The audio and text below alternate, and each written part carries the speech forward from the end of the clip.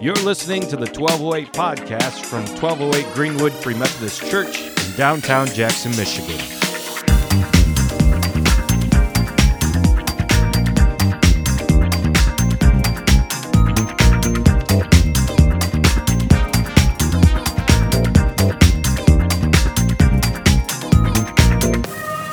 As we get into today's passage, it's a little bit more of it's an intense one. It kind of has that Revelation feel to it, because you can tell that John, when he was writing Revelation, was partially working off of this passage based on the same lingo coming out. So I'm going to use a little bit of that new foot pedal you guys gave me last week. Thank you very much for the gift. That was very kind. We're going to use it as a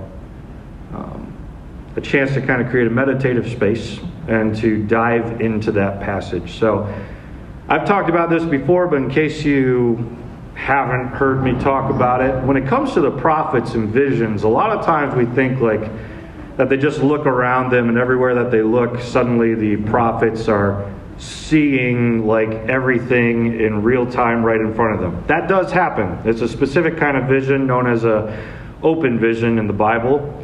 But visions oftentimes in the Bible get compared to dreams. And dreams are not, open all around you.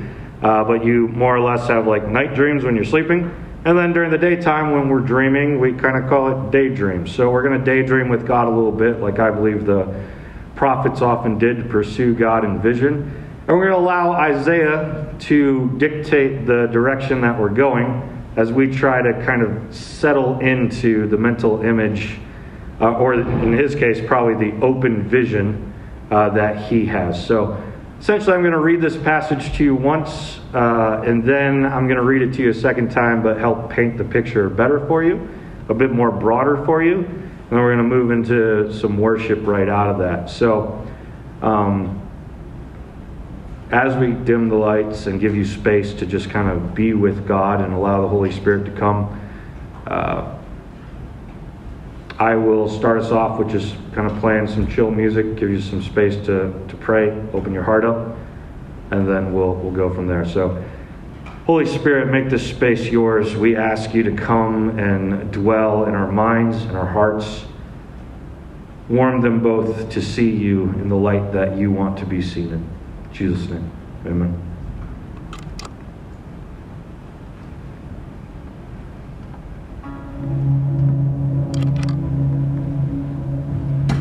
Go ahead and take a moment first to ask God just to come and meet with you.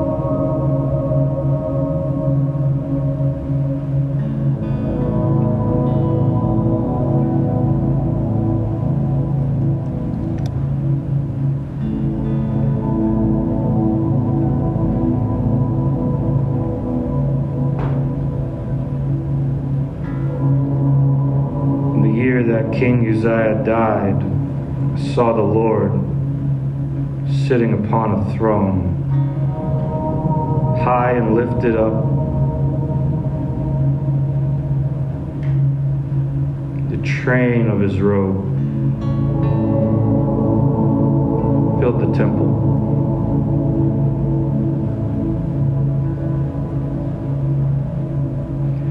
Above him stood seraphim.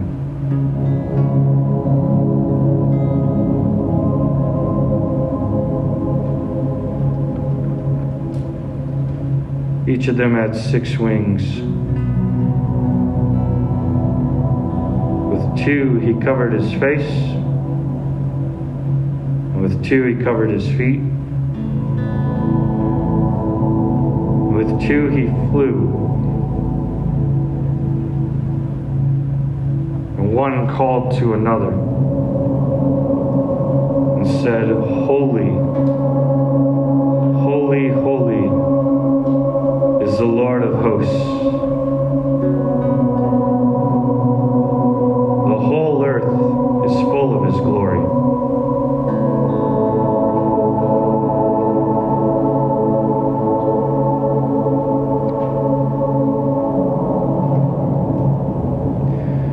And the foundations of the thresholds shook. The voice of him who called, and the house was filled with smoke.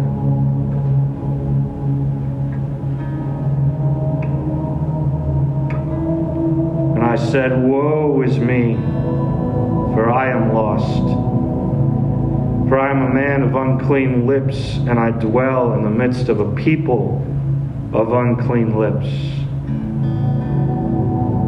For my eyes have seen the King, the Lord of hosts."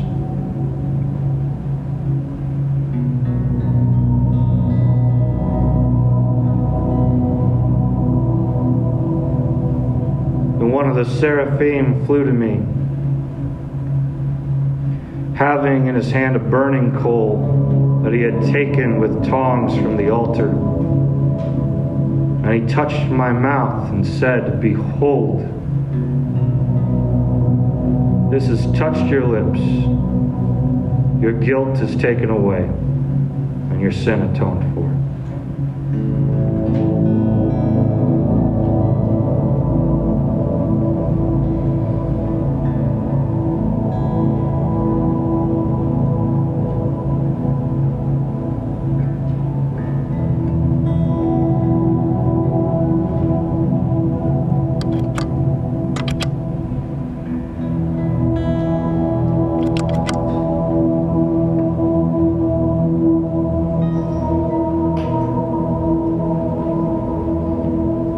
Go through it again, and as you keep working with your imagination to paint this picture, allow some details to come to it, and put yourself in the place of Isaiah.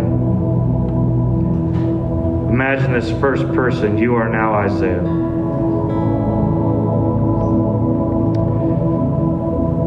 And here's the thing, in the Old Testament, the temple was thought to be a place not just where you went to make sacrifices, but the thought was that in the spiritual realm there was overlap.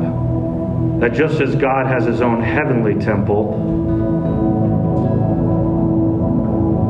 so we have a version of it here on the earth. And so when you're walking into God's heavenly temple, you're walking into a sacred space that in the spiritual world overlaps with God's space. That's what we become as humans in the New Testament. We become sacred space. The Holy Spirit lives in us. We're the new temples. We're overlapping as God comes to meet with us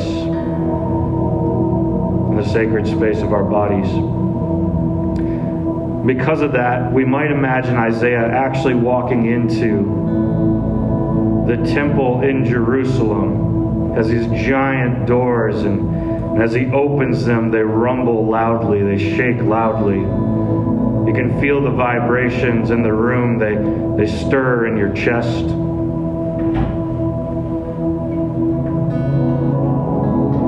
But as Isaiah walks in, perhaps rather than seeing the physical temple that he would expect to see, he sees God's temple.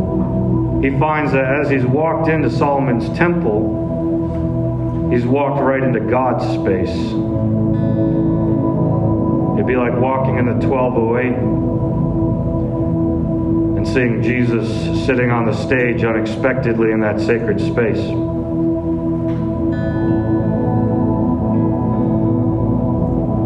As you walk into the temple, as you keep imagining this, you notice that you're standing on something. It's kind of blowing in the breeze, and as you look down, you realize you've been standing on a robe.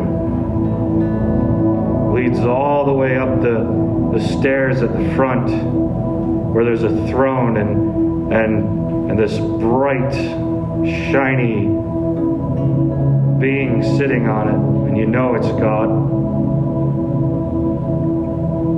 And you notice that the robe is filling the entire temple, not just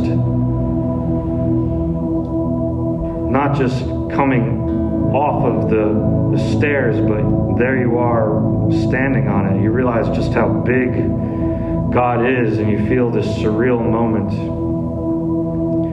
And above him you see flying in place these seraphim with 6 wings.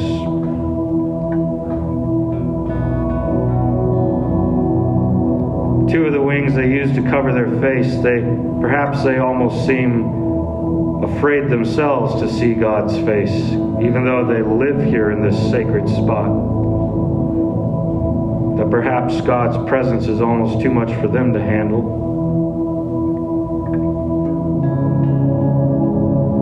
Which makes you wonder just how safe it is for you to be there.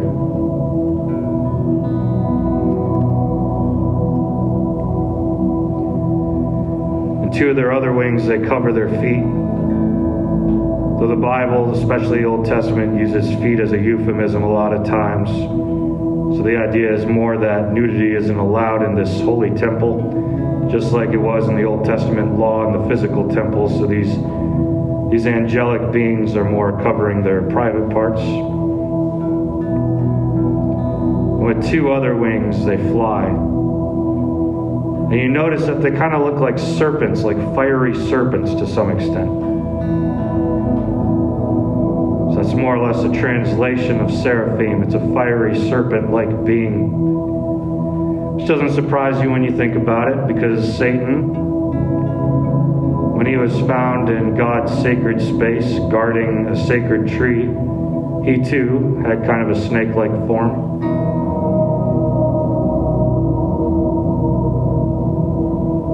These snake-like forms aren't evil. These angels fly with 6 wings, and they have a serpent look to them. But you can tell that they are glorious and holy. And then one calls out to the other seraphim, and it says, "Holy, holy, holy is the Lord of hosts. The whole earth is full of his glory."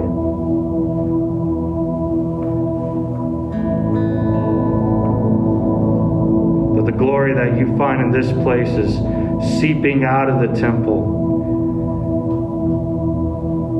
filling the rest of the earth. And not only that,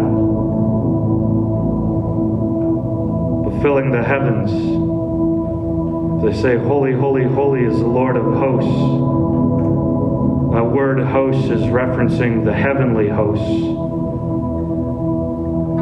Those who live in the heavens. He is the God of them.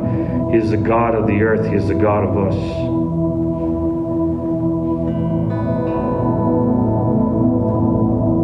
And as that angelic serpent-like seraphim says this, the foundations of the thresholds of the room that you're in, they begin to shake.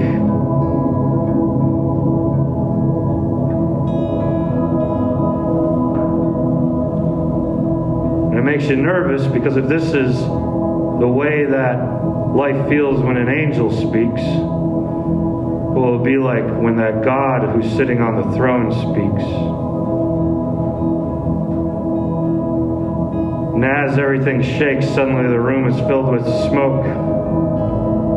From the altar begins billowing out like a smoke machine. It's that foggy Shekinah presence that we've talked about.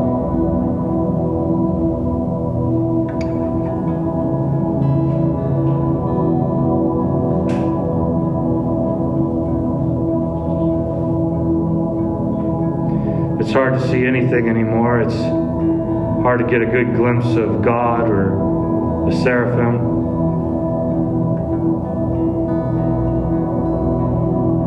It's very cloudy, just like it is when God's presence enters the temple. And here's Isaiah's reaction in that moment. Again, he says, "Woe is me, for I am lost, and I am a man of unclean lips. And I dwell in the midst of a people of unclean lips, for my eyes have seen the King, the Lord of hosts."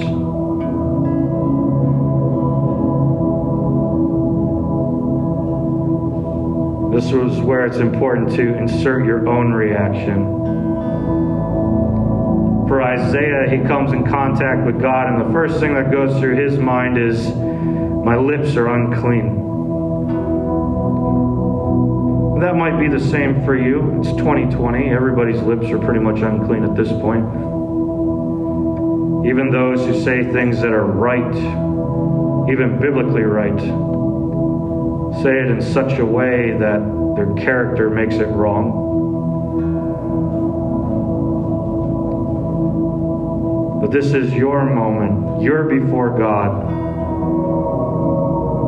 What's that thing that's always come to mind that you think God would call you out about? What's the first thing? Isaiah says, my lips.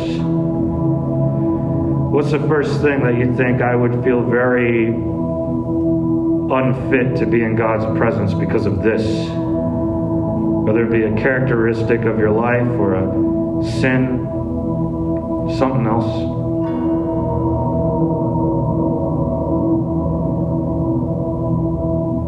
It'll probably come to your head pretty quick.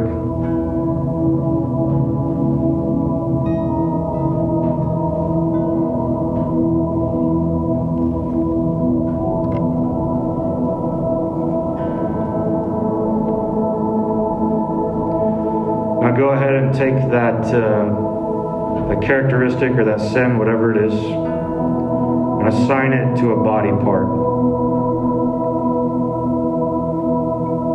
Just like for Isaiah, it was his lips, because it was his words were unclean. It's a man of unclean lips. If you were to take what you first feel in God's presence, where would you assign that on your body? Think about that.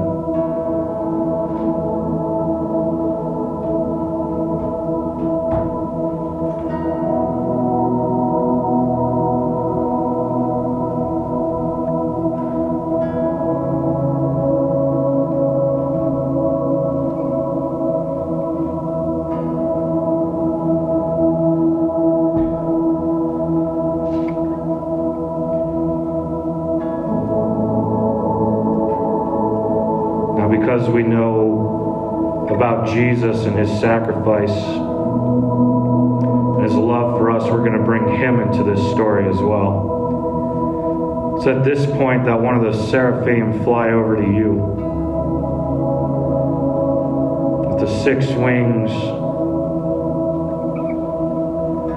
They fly over to you gracefully, and on the way they take some tongs and they pull a burning coal out of the altar. This place that's always been meant for sacrifices to be made in order to find atonement for sin, to find forgiveness.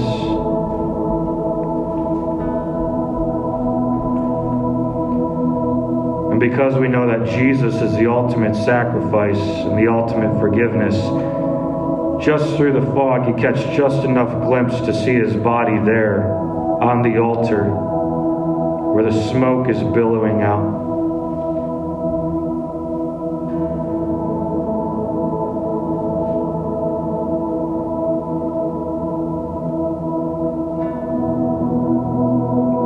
And the angel grabs a coal from this Jesus altar.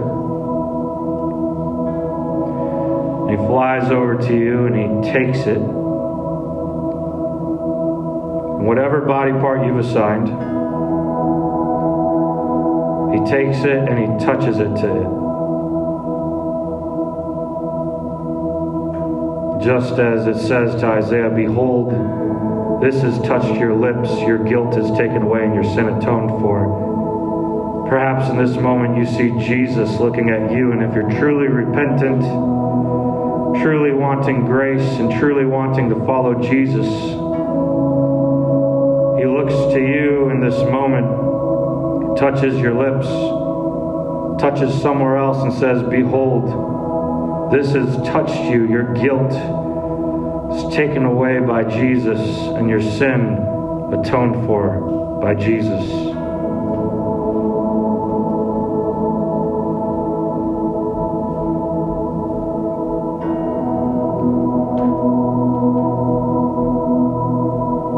This is a surreal moment for Isaiah. And so it is a surreal moment for us today.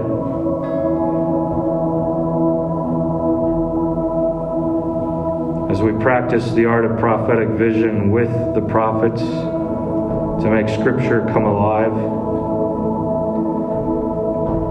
Bring Jesus into that picture now. He walks up to you. What does He have to say to you in this moment? Take a moment and meditate on that.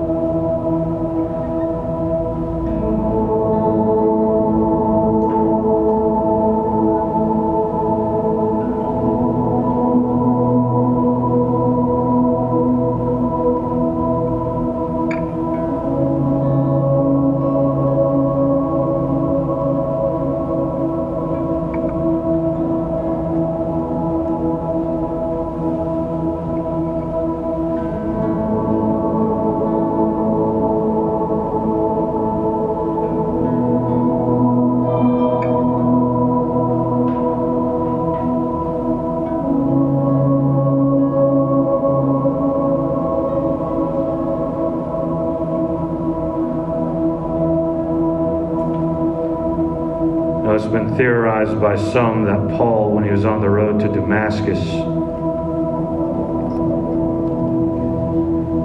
that he was practicing a art of mystical vision like this that would have been practiced at the time, except in that case it would have been Ezekiel's vision of God riding on this chariot with all these wheels of fire with wheels within wheels, if you know that passage. And the practice of this vision was to start at the wheels and just keep working your way up until you got to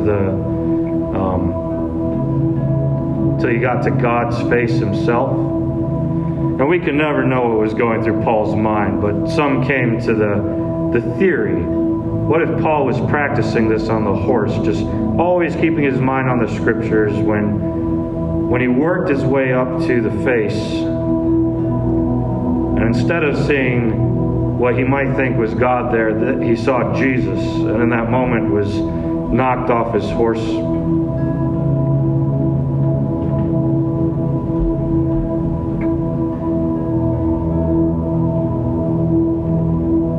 We, of course, know that Jesus is God, and so we can bring him into those places with us because he is inside of us right now. We are God's holy, sacred temple, the space of the New Testament where he meets us.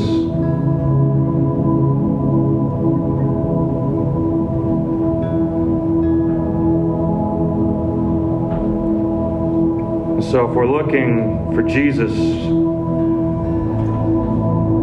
we don't need to look any further than stopping and praying to meet with him. The Bible says if you need wisdom, ask and it'll be given to you. Paul talks about Jesus as though, he talks about the Holy Spirit as though just in the same way we hear our own thoughts, that we can stop and hear God's thoughts.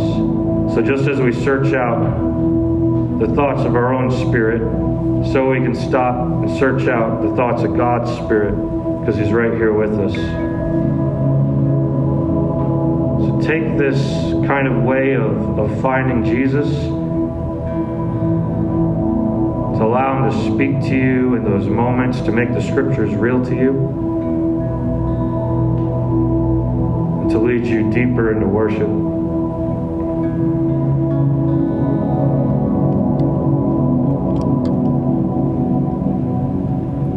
We're going to spend time continuing in worship on that theme right there.